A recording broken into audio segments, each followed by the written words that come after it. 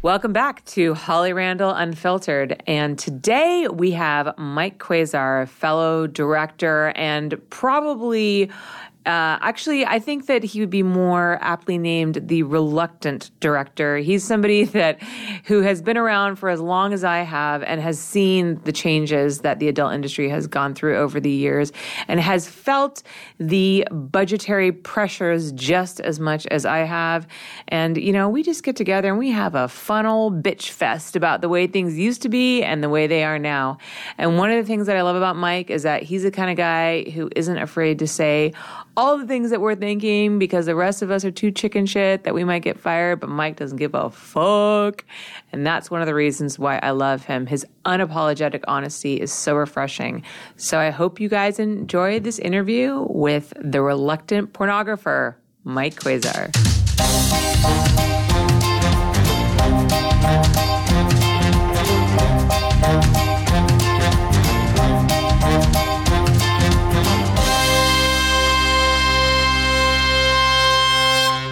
Hi, everyone. How's it going? Hi. How are you? I'm well as can be expected. I want to first thank you so much for driving all the way down here. I know this is really far from the fucking valley. Yeah, once I hit Ventura Boulevard, I started to get anxiety, but it's okay. I just kept going. Did you just start to regret it? I drove past some skinny jeans, some hipsters, or some man buns and stuff, and then I saw some Asian people and some... Anyway, I'm here. That's the important thing. So, Mike, tell us, how did you... So I don't actually... This is my first time meeting Mike, everybody.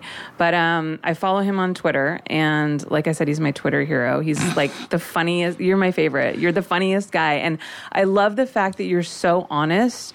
And you say things that like all of us are thinking, but like we are too afraid to say because we don't want to get fired. Well, I assume that I'm going to be fired at some point. So it doesn't really matter when it happens. I don't have enough to retire. So if it happens today or if it happens in 5 years, either way, I'm homeless. So I just figure I got nothing to lose. You know, that's kind of how I break it down. Okay, so before we get into like your history and all that kind of stuff, I saw the other day that, did you really shoot 5 scenes in one day? Yes. How the fuck did you do that? We started early and we finished very late. But like, that's not. I mean, that seems like a crazy thing nowadays because I think porn is a little more ambitious than it was like back in the 90s. When I first started, 5 scenes in a day was like routine. Like that was just what everybody did back then. You know? Was it? Yeah. Like when I started I was just a PA or whatever in like 91 or whenever the hell it was. It was before Fire. But anyway, no, it was like 5 scenes in a day, and you'd start at 8 in the morning and you'd finish at fucking 3 in the morning or whatever, and as it always turned out, there would always be like the last guy of the last scene was always the guy that was going to have wood problems that would keep you there, right? And you just want to leap to your own death, but then and I couldn't figure that out even back then. When I think about it now, it's like, okay, well, we spend a lot more energy, or at least most people have to spend a lot more energy. And it's ironic that we spend so much more energy on content now that no one wants to fucking pay for it. We put so much, Right. Like I've spent more money on equipment in the last, 5 years than I've, the 20 years before it, but I make way less money. So, but, it is what it is. But back then it was just, I couldn't figure out why people would want to do 5. I'm like, can't we do this over like 2 or 3 days? No, right. We can't afford it. That was before the internet. I mean, You should have just been stockpiling bills in your closet. I mean, right. There should have been no reason to do that, but there was. So, as it turns out, I was shooting for Joanna Angel, and she had accidentally overbooked herself, and she's such a sweetheart. She didn't want to cancel the person because she screwed up. So she's like, do you mind just doing an extra scene? And then I remembered that I was like, I had to do a scene for myself for a movie that I was unable to finish. And I had asked her, do you mind if I come really early and just shoot that before your stuff starts? And she said, of course. So then when she told me there was 4 scenes, I'm like, oh, and I also have to shoot a scene. So that's 5. Yeah, I'll just start self-medicating now, I guess, and we'll see where this goes. But it was fine. It all depends on. I tend to edit everything in the camera because I have to edit everything in a very quick time frame. So right. I'm not going to linger on a shot and wonder how that'll parlay into some beautiful series of, I'm just like, okay, that's good. Close up. There you go. Oh, your eyes are lovely. Let's get those. Okay, now we're done with that. Turn her over. Oh, that looks lovely. Okay, I need a little more light on this one. Okay, and now we're done. Okay, let's move on, So how long did it take for you to shoot like each scene? An hour and a half. Okay, and that is photos included? Well, for the first scene I did, yeah. But she has her own photographer, so Okay. so I just sort of zone out when photos are being done. But Right. I mean, it was a long day, but Wow. I mean, it could be worse, and you could have been working in that new coal mine that Trump just opened up, because that's a there's 70 people are now employed because of that. So. Anyway, I kind of, part of me wishes that I edited as well, because I feel like it would make me a better director and a better videographer, but I just fucking don't have the time, and I don't have the patience. And I took a class at UCLA Extension just to kind of get like a basic knowledge, but I do wish that I felt if I edited, I would just be better and I would be more proficient. well, I mean, look, if I didn't shoot the way I shoot, there's no way I could shoot as much, and I don't want to shoot this much porn. I mean, nobody should have to shoot this much porn ever. Like, there shouldn't be this much porn, from, not just from one person, from all the people that make porn. There shouldn't be as much as I do in a month. But the climate that we're in now, it's volume, not quantity, not quality. Quantity over quality. Right. Although I try and keep the quality as good as the quality can be given the parameters that you work with. But there's no way. I mean, if I had to sit down and, when I see these guys are shooting with like 9 cameras all synced together with separate audio and blah, blah, blah, and whenever they want to change shots, they just leave the cameras running. And I keep thinking, who the fuck is going to edit this? Because they're going to want to kill themselves, right? Yeah. So I don't do that, obviously. So I just make sure it's basically an assembly process. If it's a feature, if it's something for Wicked or something like that, it's obviously a little bit more involved. But, as far as a sex scene, it's like we shoot the same fucking 4 or 5 positions over and over again in every scene. I occasionally somebody will do something. I'll go, oh, I haven't seen that this week. All right, go with that one for a while, and then Prince has a pretty sweet move. Has you shown you the one where he does like the somersault with the girl? That's an interesting. No, that's I'm always afraid that somebody's going to lose their head in a ceiling fan when that happens. But I know, I'm always afraid someone's going to I remember the first time he showed it to me, I was just like, I totally freaked out. I'm like, oh my god, someone's going to die. Yeah, it's cool that he can do that, but I don't encourage it, just because I'm like, I think I'm pretty much liable if this girl can't walk again. So right. I know. There's at times like that I'm really happy I have workers' comp, even though I complain about paying for it all the time. Yeah, no, and I pay for it too, but it's just a question of someone suing you for it's like does your workers' comp cover like sex somersaults? Right. I'm pretty sure it's just I got some bleach in my eye or something like that. That's covered, but I don't know that decapitation by ceiling fan or severing of a spinal column. Yeah, nothing like that's usually covered in the standard clause of the workman's comp. I guess if maybe there's in the fine print somewhere else. But I always wondered too, like if it covers I don't know, if a girl tears her vagina or her asshole while she's shooting, does it cover that? I don't know. I don't know either. I don't really want to ever find out. But it's a good question. I should ask my broker. I've never had a workman's comp claim ever, so I don't. Neither have I. I know. It's almost like I almost want one because I pay so much money for it. I'm like, someone get hurt on set, please. But I don't actually mean that. Please don't. Yes, don't hurt yourself on my set, people. But if you do, if you're going to injure yourself in a horrible way, let me be the test case for that. I want to see how that goes. How that all plays out. So tell me how you got started in this fabulous industry.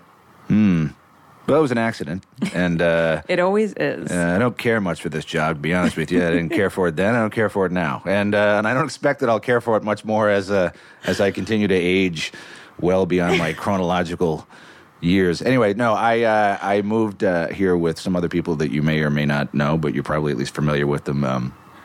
I was in a band with Matt Holder, who's a camera guy that shoots a lot of stuff for Mile High, and then Alex Ladd is another camera guy. He shoots a lot of stuff for Elegant Angel and all these other people. And anyway, so Alex actually wasn't in the band. He was just sort of a groupie.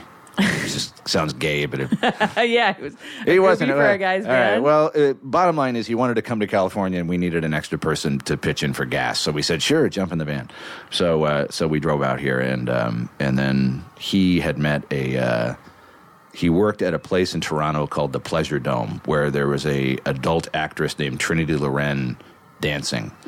And they talked, and she said, well, if you ever come to California, give me a call. And of course, he had no plans of ever going to California. None of us did at that time. But where are you from? Toronto. Okay.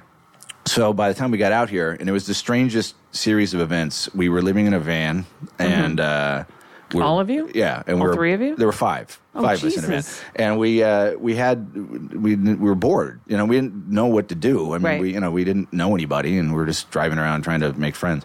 So we parked on Hollywood Boulevard in front of a porn arcade thing, that used to be everywhere.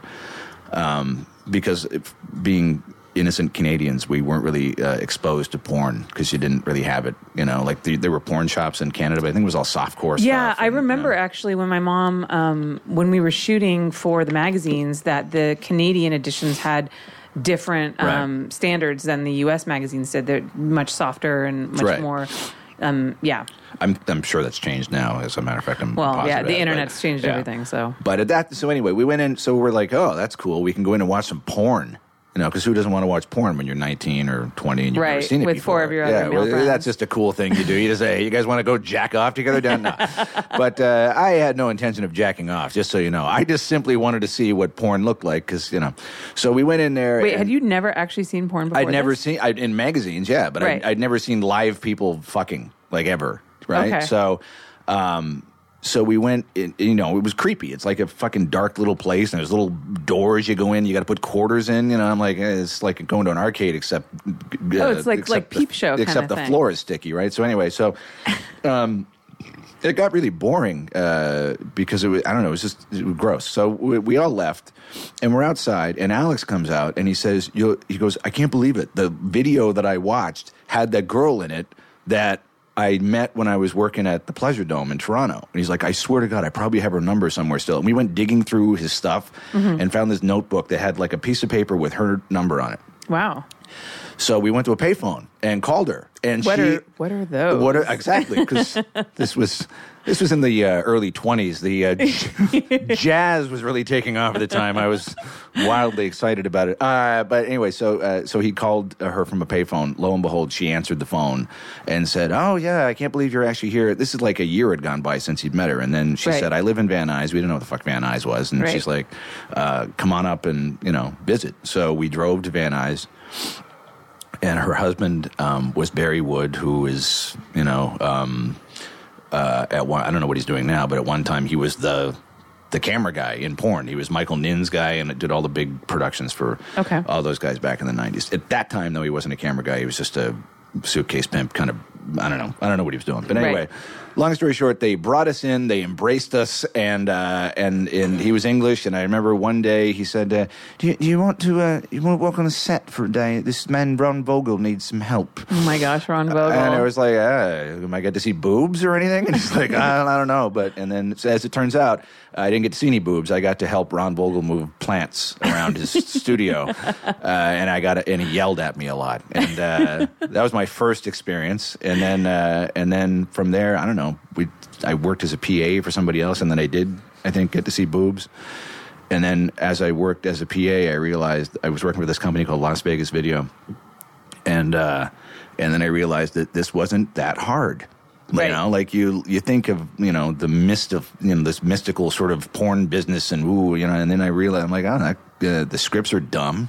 And these people don't seem to be any smarter than me. And they're making more money than me. So I should be able to do what they're doing, right? But I was still playing in the band. So I figured I'm not going to be doing this much longer anyway. Who cares? And then that's what we all think. That's what we all think. It's a trap. It's a horrible trap. It really is. It's like a black hole. You got to be able to move faster than the speed of light to get out. Yeah, I wasn't that fast. Yeah, so none of us are. I was crushed in a in a universe vortex that sucked me anyway. Long story short, the 1993 rolled around and the LA music scene sort of died because it was grunge and it was Seattle, and then we just all kind of looked at each other and went, well, I don't think we're going to be rock stars now. And I was like 22. I don't know why I gave up on music when I was 22, because who cares? But at that time it seemed like, it was. So then I was like, okay, well, the only other thing I know now is porn. So I guess I'll just double down on porn. And I did, and now I'm 47, and I wish I hadn't done that. So that's my story. Oh my God. I just love like your candid honesty. It's so refreshing, because we all like try to maintain this kind of facade and this like professional, exterior. And I always tell people, I'm like, if you look at my Instagram, my life looks like amazing, but it's really not that amazing. Well, it's really like a struggle, No, I mean, I think that's true of social media for most people, unless you're like, Jay-Z and Beyonce or something. Most people are exaggerating their lives on. But I've just sort of always taken the opposite track with that. It's like, because most people that know me know that I'm generally not happy at work most of the time, So for me to go, awesome scene today, thanks guys, that was, I'm like, I guess I can't say that. I just feel like an idiot. I mean, for as far as a sexual encounter between two people on a probably semi-clean sofa somewhere in the San Fernando Valley, that was capital. That was good. That was really good. But I'm not gonna say it's art. Right. I'm just not foreign enough or something. I don't know. I think the Canadians are far more humble than the French, I think. You're not going to be having your Mike Quasar dinner. I really wanted to do that. And I had some people that wanted to do that. Yeah. But then I got to give kudos to the, we all know what we're talking about here, but I got to give kudos to him because I put that on there and I'm thinking, this is probably going to aggravate him, right? Yeah. Which was kind of the point. Yeah. But he retweeted it and said, and I'm like, he fucking beat me at my own game, that son of a bitch. This crafty Frenchman. Here I was trying to score a point and he fucking, Yeah. Anyway. He actually like took it with a sense of humor. Yeah, so there. Yeah. So now I can't really do that anymore. It kind of loses its impact if it doesn't, Yeah. But for the moment that idea came to me, I thought it was very funny. It was pretty hilarious. I was dying. That and I think actually, honestly, I think one of my favorite things that you did was when we had the last moratorium. Oh. What? And the tweets that you put out about like what was it? Husbands come home to find their wives having like a conversation with well-endowed black men. Like, yeah, that was a good one. That was a cuckolded husbands return home to find their wives merely chatting with well-endowed black men. There was. And then I think there was like an 80% decrease in the look of shock on the stepson's face. Or I don't know, some stupid thing. Cause the internet, there's that thing. I think it's in the age of porn and the internet. I just call it internet face. It's like every guy that's on any website in any scene, every photo is just him going, it's the Home Alone face. Like, oh my God, but you're my stepmom, but you're my stepsister. I didn't know I was going to see your boobs. I can't believe you're fucking a black man. But I was just like, everybody's just shocked. You'd think by now you'd have figured this whole thing out. I mean, it's pretty much they all have the same ending. I mean, Oh my God. What is the whole thing with like the caught scenario I don't now? know, it's like every single scene I shoot, someone gets caught, someone climbs out a window. Yeah. Like it's just like, and you better get 4,000 pictures of that person making that same stupid fucking face, or they'll yell at you and say you didn't get the right picture. Oh my God, I know, it's insane. And then and of course, so a lot of times it'll be like an extra, that's just there for like $150 for the day. And of course, the only people that are available for that are like brand new talent with like zero like experience in front of the camera. So the expressions I get from them are like, fucking joke. I know. It's like they don't look surprised at all. They're like, I know. And I'm like a little more animated. It's just. I just tell them to imagine they're being tased. That's and some of them have been, because the industry does attract a certain underclass criminal element sometimes. Right.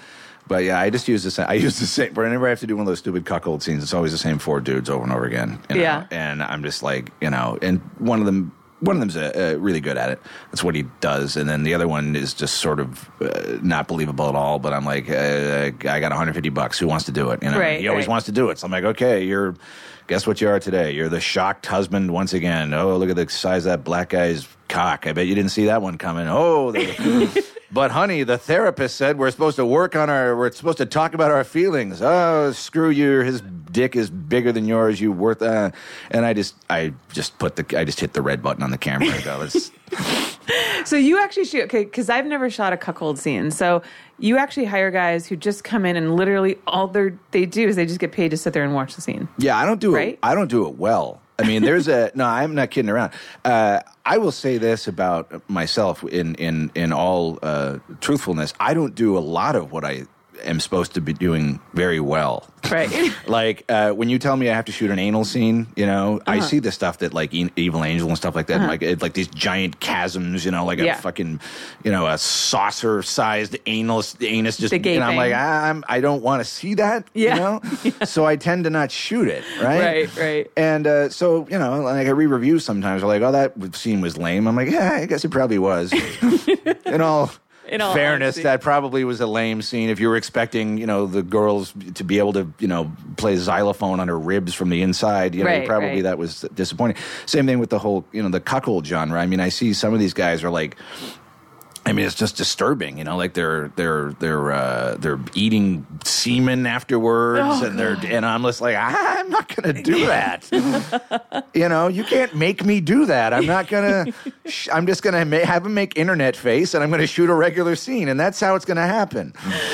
Oh my God! Some of the stuff that we were asked to shoot is just so gross. Yeah. And the stepdaughter stuff is, the step stuff is, it is what it is, whatever. But I mean, I have a stepdaughter, right? Yeah. So it's gross, To me, it's like I can't, but I'm okay, whatever. All I can think to myself when I'm shooting is, well, it's not my stepdaughter, so that's that's the important thing, I tried to resist the shooting the quasi incest stuff for the longest time because, like, I just find it's just kind of gross to me. I'm not a fan. But then that just ended up being like all anybody ever wanted to book me for. And so I was just like, okay, well, I got to make a living. So, okay. Yeah, I guess I will. There was a time when your job was simply to shoot attractive people. Right. That was the job. I know. And they didn't have to really be doing, if it was in the context of a story or whatever, it was just some lame porno story for the most part. But it wasn't, it's truly because of Pornhub. It's because of tube sites and search phrases and, everybody's just looking for their specific thing. And then sometimes I think it's kind of like how Facebook does it, where it's like, you look at this one thing once, so that now that's all you're going to see when you go back to look again. Right. So and then I think those analytics get turned into statistics that get turned into, well, everybody wants to see stepdaughters now, when maybe that's not exactly the case. So but I don't know that end of excuse me, I don't know that end of the business at all, which is why I'm shooting 5,000 scenes a month instead of sitting in a cubicle somewhere making money off free porn. So I'd rather be that. I'd rather be making the money off free porn than making the free porn. Right. If I could choose one, it would be the just sitting there making the money from it. So is today like really your only day off this whole month? Yeah, I have Wednesday off now because we had to reschedule a babysitter orgy. Now, when you talked about, when I got into the business, now, if you had have told 19-year-old Mike, one day you're going to have a free Wednesday because you're going to have to move a babysitter orgy, that guy would have been like, huh? Maybe I won't give up on music. Yeah, maybe I should just turn the van around. That's what I would have told myself then. But right. No, as it turns out, I don't know how you do it. I shoot like 3 to 4 times a week. 3 is preferred, but if I shoot more than like 4 scenes, like I'll blow my brains out. I get so burnt out. I really can't. And I just end up turning down jobs because I just can't. I'll kill myself. It's truly the only.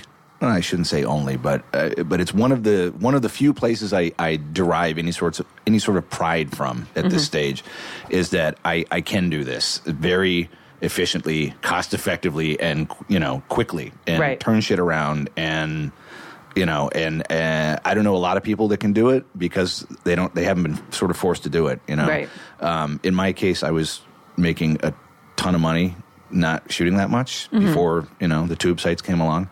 And like most, old school companies, they failed to adapt. And then it became, basically we're just a content fulfillment company now, which is fine. That's just a new business model, but so mostly everything is geared. I have to make sure everything goes to every place that you can possibly make money off that content. So you still think about the DVD customer. You still, we do have a website that has members. So what are they looking for? But then we sell every single thing that we shoot has to go to Hustler TV for broadcast, and they have their own set of things. Right.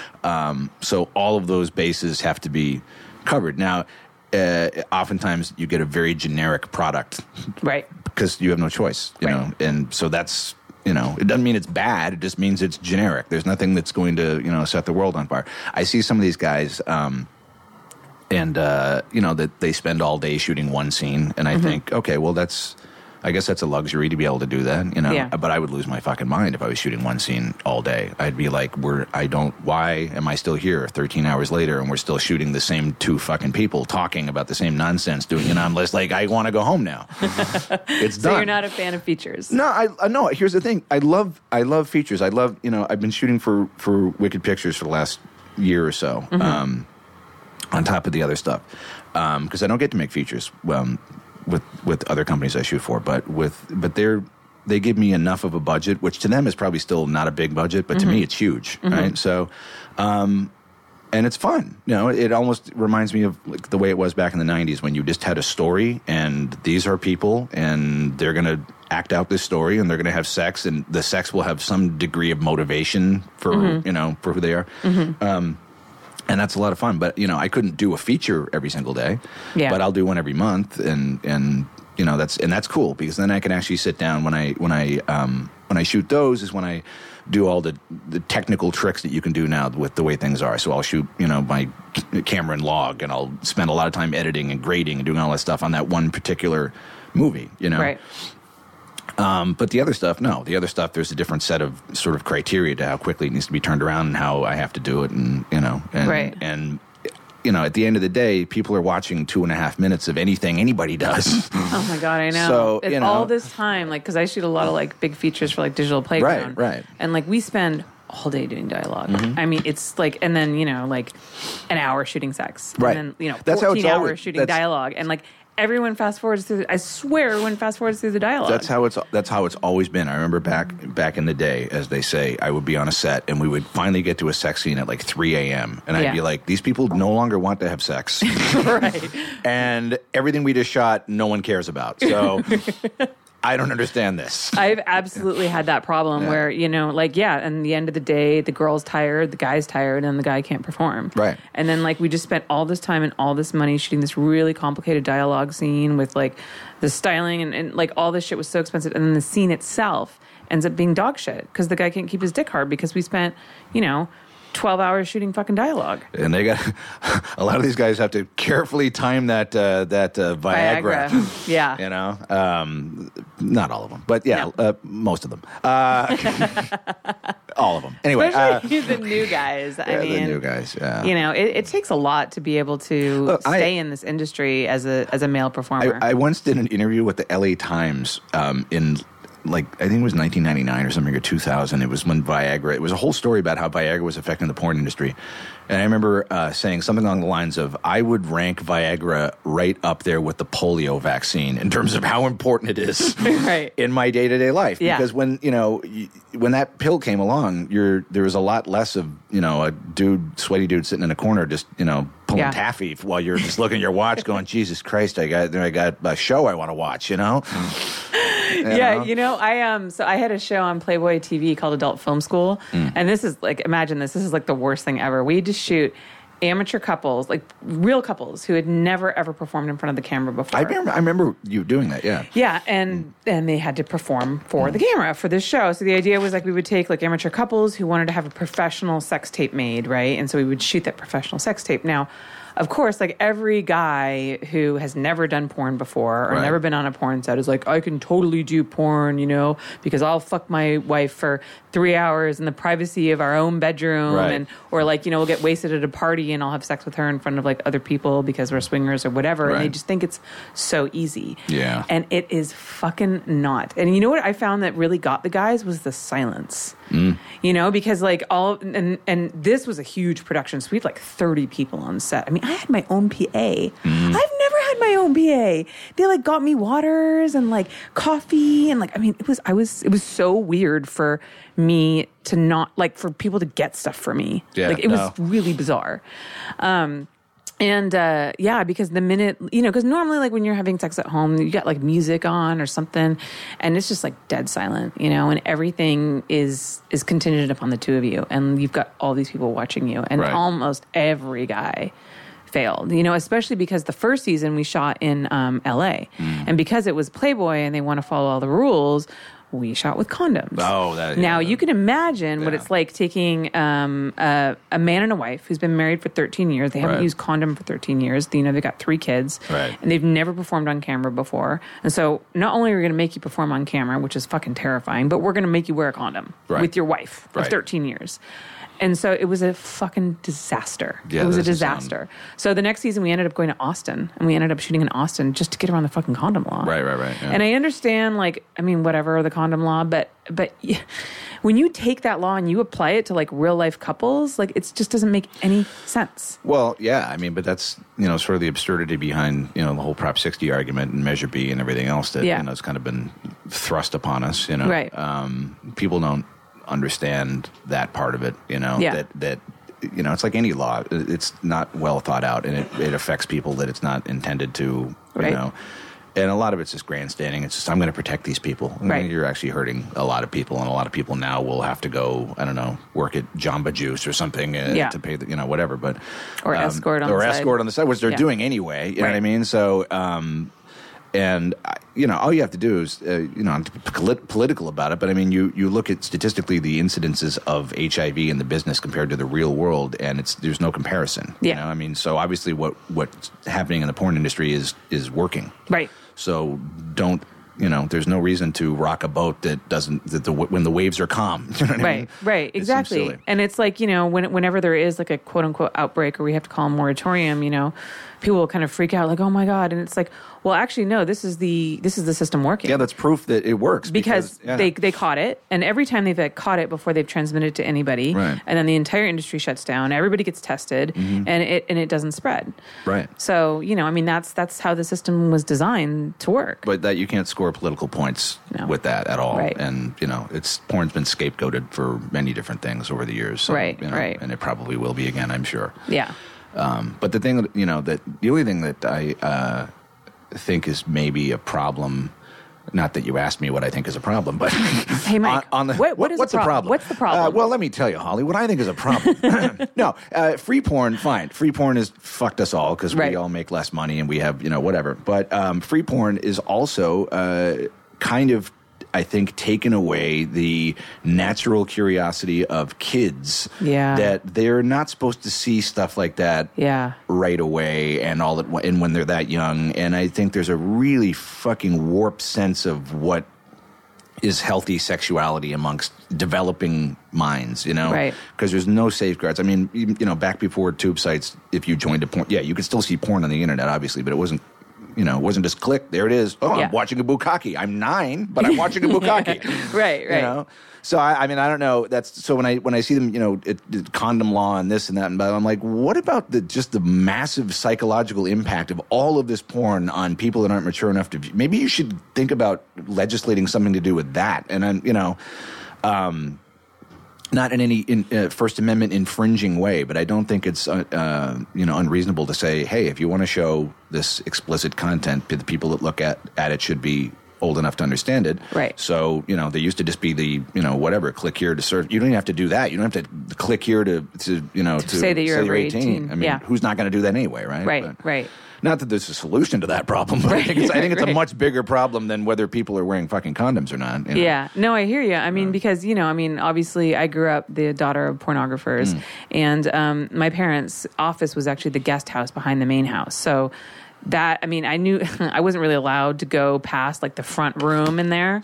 But, dude, I'm a kid, I'm resourceful. So, I knew where the key is, and I would go in and I would steal my parents' magazines, and then I would go and look at them. But, back then, all the boy girl was softcore. We couldn't even show penetration because this is obviously before the internet. Right. And so, what I exposed myself to at a young age was nothing compared to what kids see these days. Yeah, I think I found my dad's Playboy when I was 7. Yeah. But it was Playboy. You know? It was a naked girl laying on a fucking fur blanket or something. Yeah. She didn't have 9 dudes standing over her, jacking off into her fucking open eyelids, kind of takes away the mystery a little bit from this, what this young lady might be involved in her personal life. You know, and the problem is that we're still not really like instituting sex education into school. And parents aren't really talking to their kids about sex. So the only place that kids are learning about sex is from porn on the internet, which is not healthy. Yeah, it's not, especially now that everything is so. And I think all these subgenres and sub-niches and everything else, people are just reaching so hard now to find anything that interests anybody, Right. It's just so pedestrian now on top of everything else. I mean, porn is almost an afterthought, know.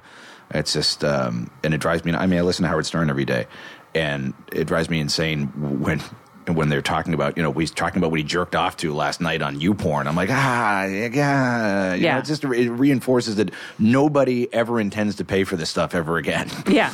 You know what I mean? So in the desperate search to find one person that we're willing to go down these absurd alleys and canals looking for some fucking thing that might make them go, hey, I haven't seen that before. I guess I'll pay for it.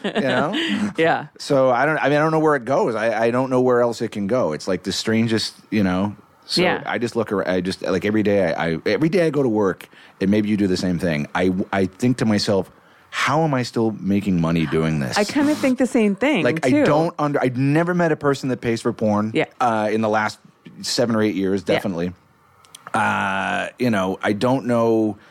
And fine, so it goes for broadcast, it goes for cable, it goes for pay-per-view. But who are those people? Like, who are those people that are still going to a hotel room and going, I think I'll pay $40 to watch some fucking really subpar pornography, when I have my iPhone right here, and like, who's doing that? I know, right? I don't get it. So I'm not going to.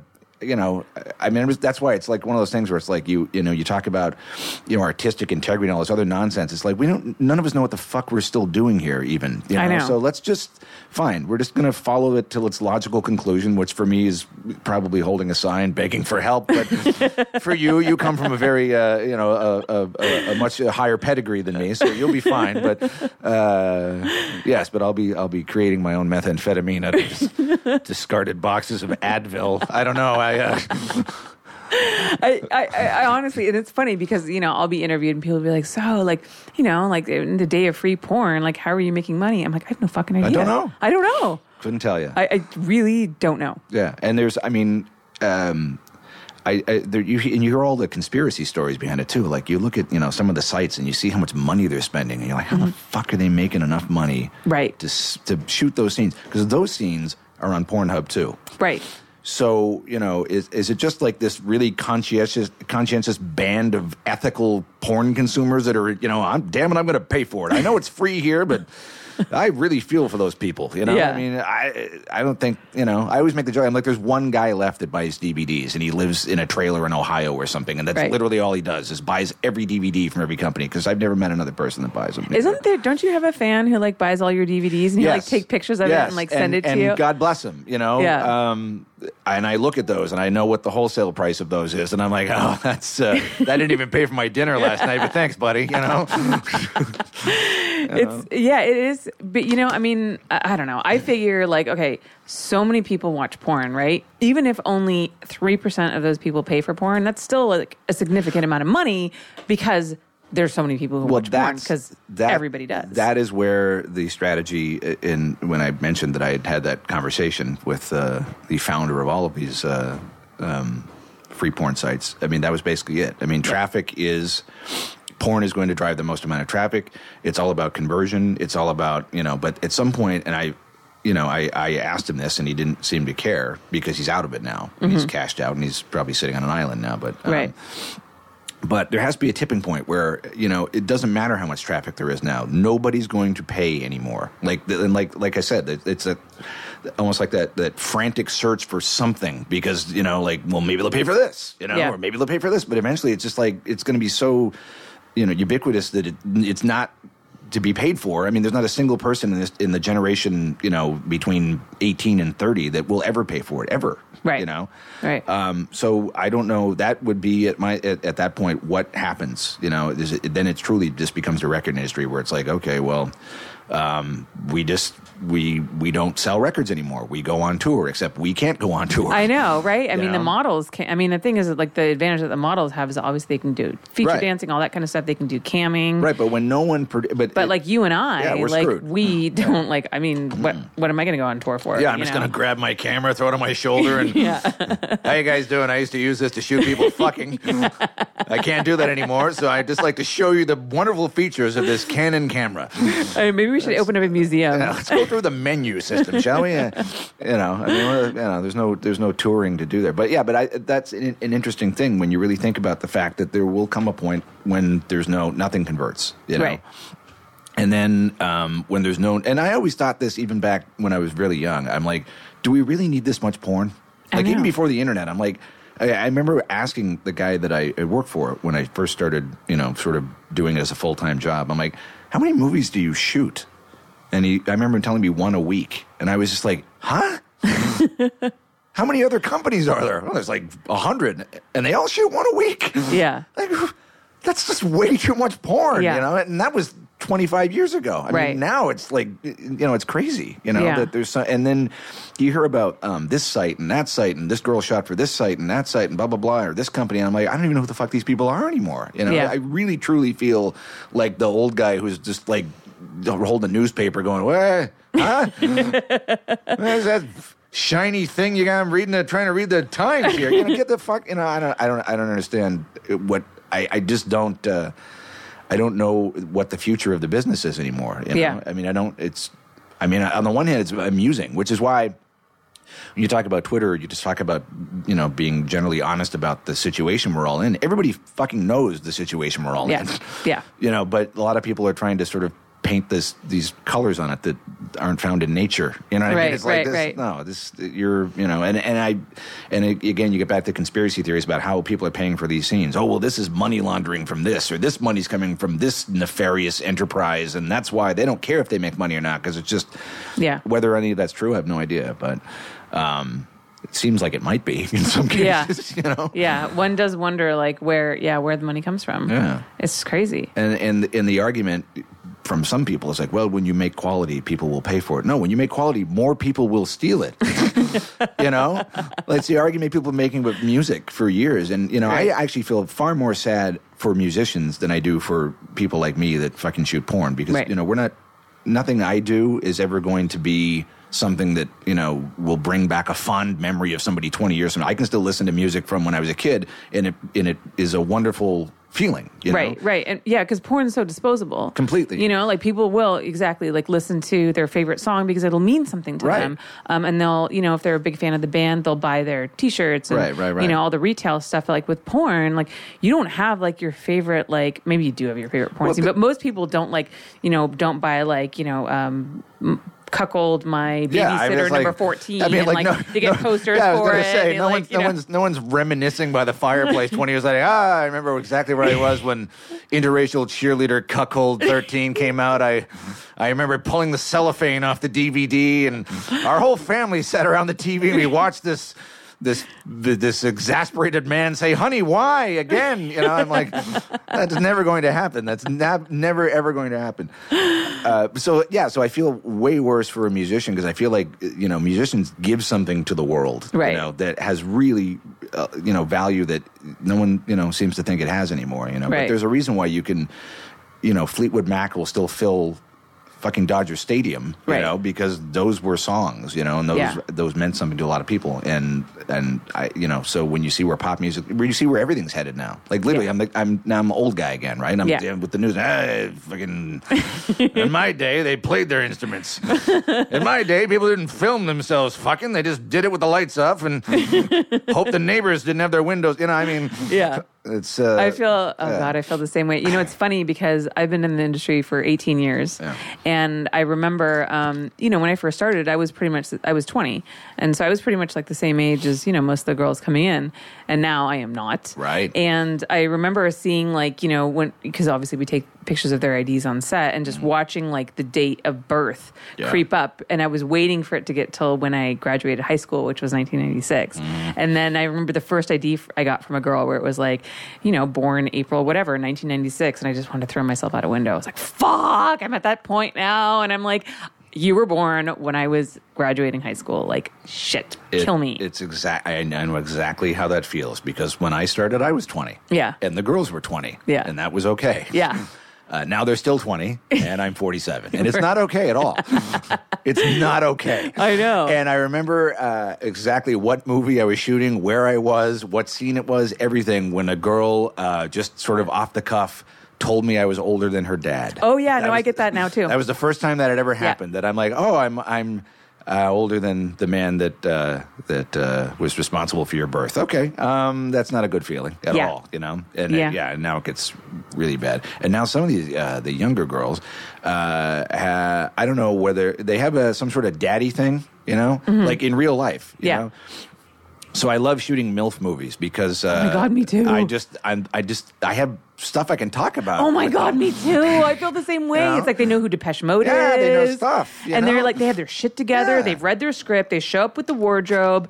They have like a corp, so I don't have to pay workers' comp on them. Exactly. They're so together. I'm just like, fuck, I just want to shoot MILFs for the rest of my life. Yeah, yeah. And which isn't to say there aren't some responsible younger girls. Yeah, there of course absolutely there are. Yeah. But the vast majority of them are just like, and that's the other thing too, is that back in the day, you choosing a porn career was like a big thing. Yeah. Like you were, setting yourself up for, a lot of you knew what you were getting into. And you knew what you were getting into, and you knew your parents, and but now porn is so pervasive that I think like just some girl is sitting in a bus stop in fucking Alabama looking at her phone going, oh, that looks like fun. Maybe I'll do that until I figure out what I really want to do, Yeah.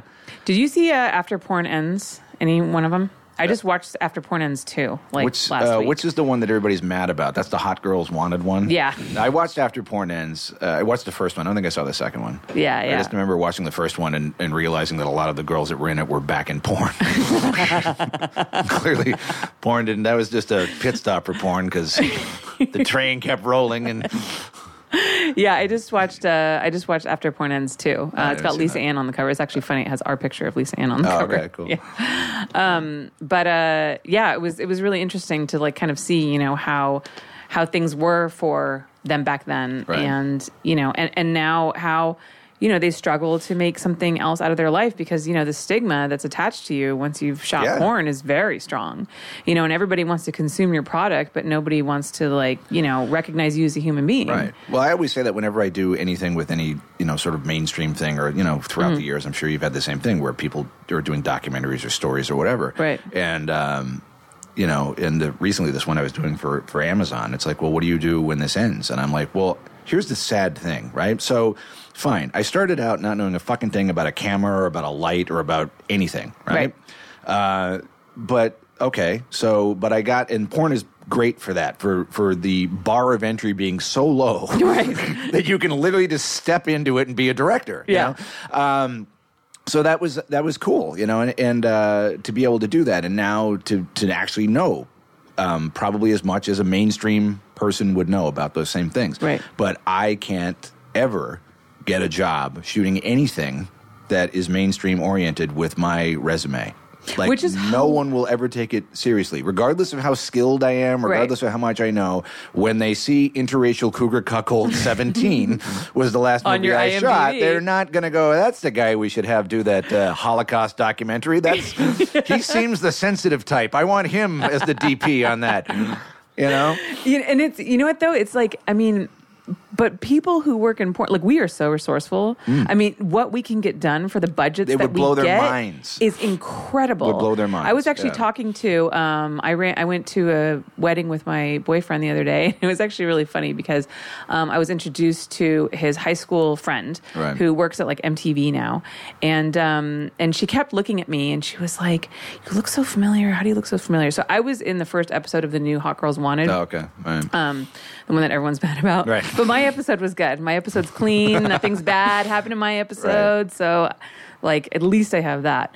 But she's looking. So, anyways, you probably haven't seen it, but the end was me basically talking about like how I don't know if I have a place in porn anymore, because the budgets and, for what I want to shoot and what people expect me to produce for like what they give me, it's very difficult. Right. And also too, like how am I going to cross over into mainstream if I wanted to do that? Because people don't want to hire a pornographer to shoot, their fashion line or something like that. Doesn't matter how good I am. And you, like among a very elite group of people in the business, could do that easily.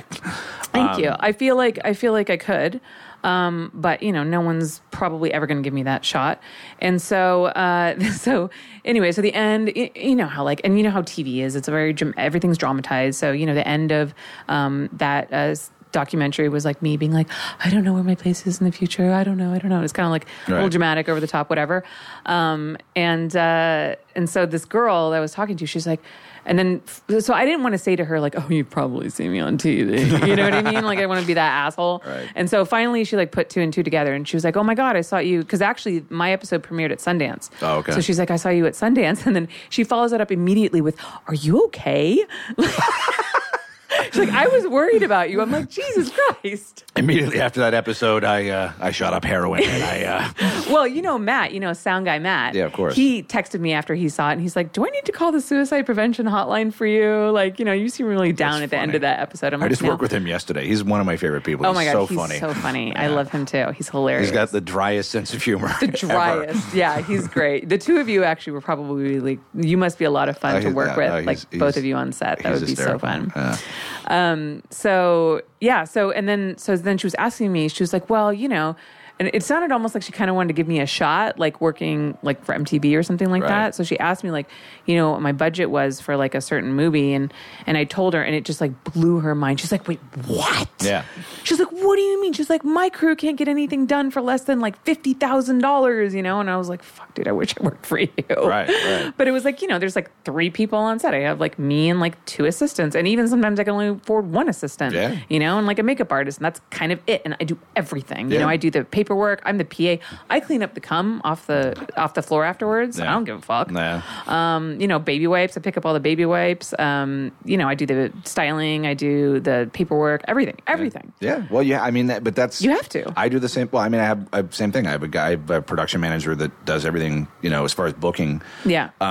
Because I mean, the other thing, I have to have that because on any given month, I have to shoot 40 scenes. Right? That's insane. And that's just 40 for zero tolerance because that is my main, place of employment for the last 15 years.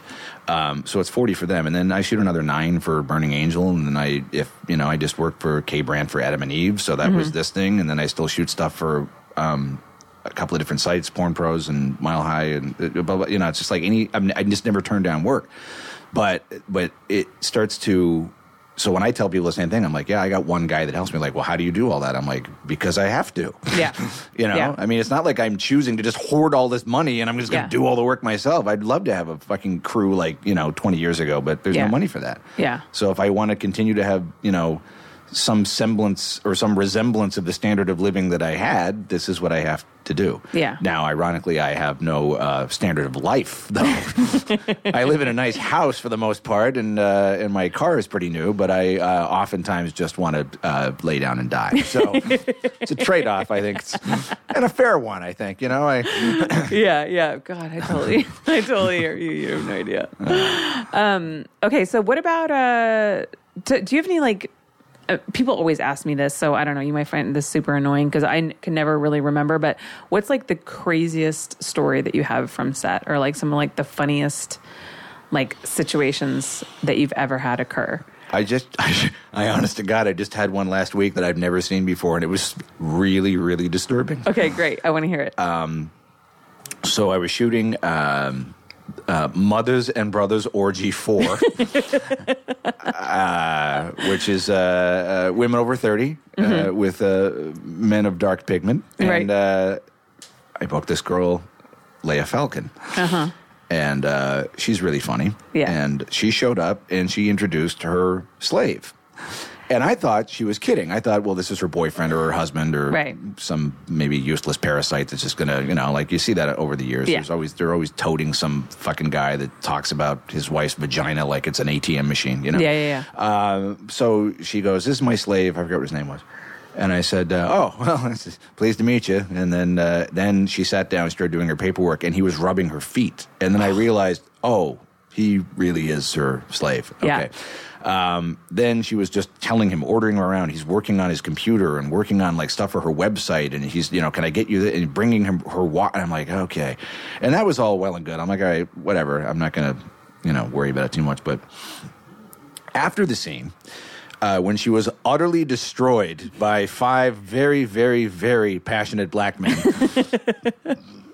covered in the perspiration and semen that one would expect at the end of such an ordeal, she then went outside where her slave proceeded to lick her clean. Oh, my God. And I realized in that moment that... maybe your life wasn't so bad? No, I realized that God isn't real. I realized that I really hoped that this was all just a simulation like Elon Musk has alluded to. I really hoped that none of this was real, know? But it was. I watched it. And then I've never seen that. And I've seen some crazy shit, but I've never seen that. And so I'd like to thank Leia Falcon for haunting my dreams until I die. Hope she's watching. All right. Oh my God, that's incredible. Yeah. I've never seen that either. I did work with a bondage rigger who brought her slave to set once, but he seemed like a kind of a nice, normal guy. So. This guy was a sweetheart. Don't get me wrong. I'm just, that's like, and then the other thing that angers me not angers me, but it's annoying when people think, you work in porn, so you must be some sort of deviant freak, right? Well, when I see people those are people that I think, well, that's a deviant freak, and I'm the pornographer, but this dude is, so I think that, there's so many bizarre fetishes that I just don't understand, and I'm not going to judge people, whatever. I mean, but for me, it's just like, what the fuck? And that's like, okay, and maybe he was not, very successful with women otherwise. Right. I'm guessing. Right. He wasn't like she didn't walk in with Tom Cruise, put it that way. Right. Well, not that Tom Cruise is really successful with women. But Right. Wrong example. Yeah, wrong example. You should have picked John Travolta. Yeah, she didn't walk in with Kevin Spacey. I'm kidding. No, but I mean, it was just a strange thing, Wow, that's incredible. Yeah, and I remember years ago working on some other bondage thing with Ernest Green, Oh yeah. This was a long time ago, and it was weird because there was a girl that just turned into a table. Like she just was all strapped and arms behind her back to her feet and they put a thing on her, and they just put their feet up, and she was a table. And I'm like, what happens next? And they're like, nothing. She just does a table. I'm like, somebody's watching this and going, oh, man, fucking, it's so fucking hot, that table, motherfucker. Yeah, don't move. Just stay right there. Yeah, you're a fucking table. That's right. Who the fuck is watching that? I don't fucking understand the world. Oh, God. I feel like the glimpses that we get into, like, the degradation of, like, the human psyche is, like, kind of amazing. Yeah, I mean, it is. I mean, it's not something that you would ever expect, but I mean, somebody out there, that's the thing that gets them off. You know? And I don't get it. Again, no judgment, whatever, but, but that brings us back around the other thing, though. I think that's what's going on now with all this other stuff. It's like just anybody desperate to shoot anything that somebody might get off on and maybe pay for, Right. But clearly that day is coming to an end. Soon I'll just be doing this as a hobby because I love it so much. They say that you should just do it for the sake of art. That's why you say if you're looking to get paid, you're in the wrong business. That's what they say. That's what they used to say to musicians anyway. Yeah. But I can't imagine any of the members of like Led Zeppelin working at a soup plantation. Just, we don't care. Keep your millions. We're doing this because we love it. Here's your soup. The fuck. Oh my God. Well, Mike, thank you so much for coming on. Thank you for having me. Like, oh my God. You lived up to all my expectations. Well, I'm hoping they were low to begin with. No, you were amazing. So can you tell everybody where we can find you online, and definitely your Twitter, because I think that Everybody should follow Mike if you want to feel better about yourself and if you want a good laugh. If you want a glimpse into a broken man's existence, you should go to Twitter at Mike Quasar, Quasar. And I'll be ruminating thoughts of suicide from my garage as I edit yet another pornographic film. If you want to pay for some porn, which I know you don't, but if you did, please purchase a DVD from Zero Tolerance Entertainment and or Wicked Pictures. There you go. That's all I got. Thank you, Mike. Thank you. Well, that was so much fun. I can't remember the last time I sat in an interview and laughed so much. I just love that guy. He is everything that I had imagined he would be. And he is now not only my favorite person on Twitter, but he's also just one of my favorite people. You know, as funny as Mike is, and he is funny, I think that he really touches upon something that is a big issue for so many of us in the industry, and something that's been, like kind of a sore point. And it's the fact that we're really struggling these days to make a living. Nobody pays for their porn. And so production is just getting harder and harder to do. And I hope that this might encourage some of you to remember that, the people behind the camera and the people in front of the camera, we can't pay our rent in appreciation and social media accolades. We really need you to support us. So the next time that you're perusing a free tube site, just keep in mind that, you might want to join a website or two and lend your support to the people who bring you so much personal pleasure in your alone time. We would appreciate it so much. And, this isn't just for the porn industry. This stretches across to all aspects of the entertainment industry. So just remember, things that you enjoy should be worth paying for. And we all need to make a living and we all need to eat.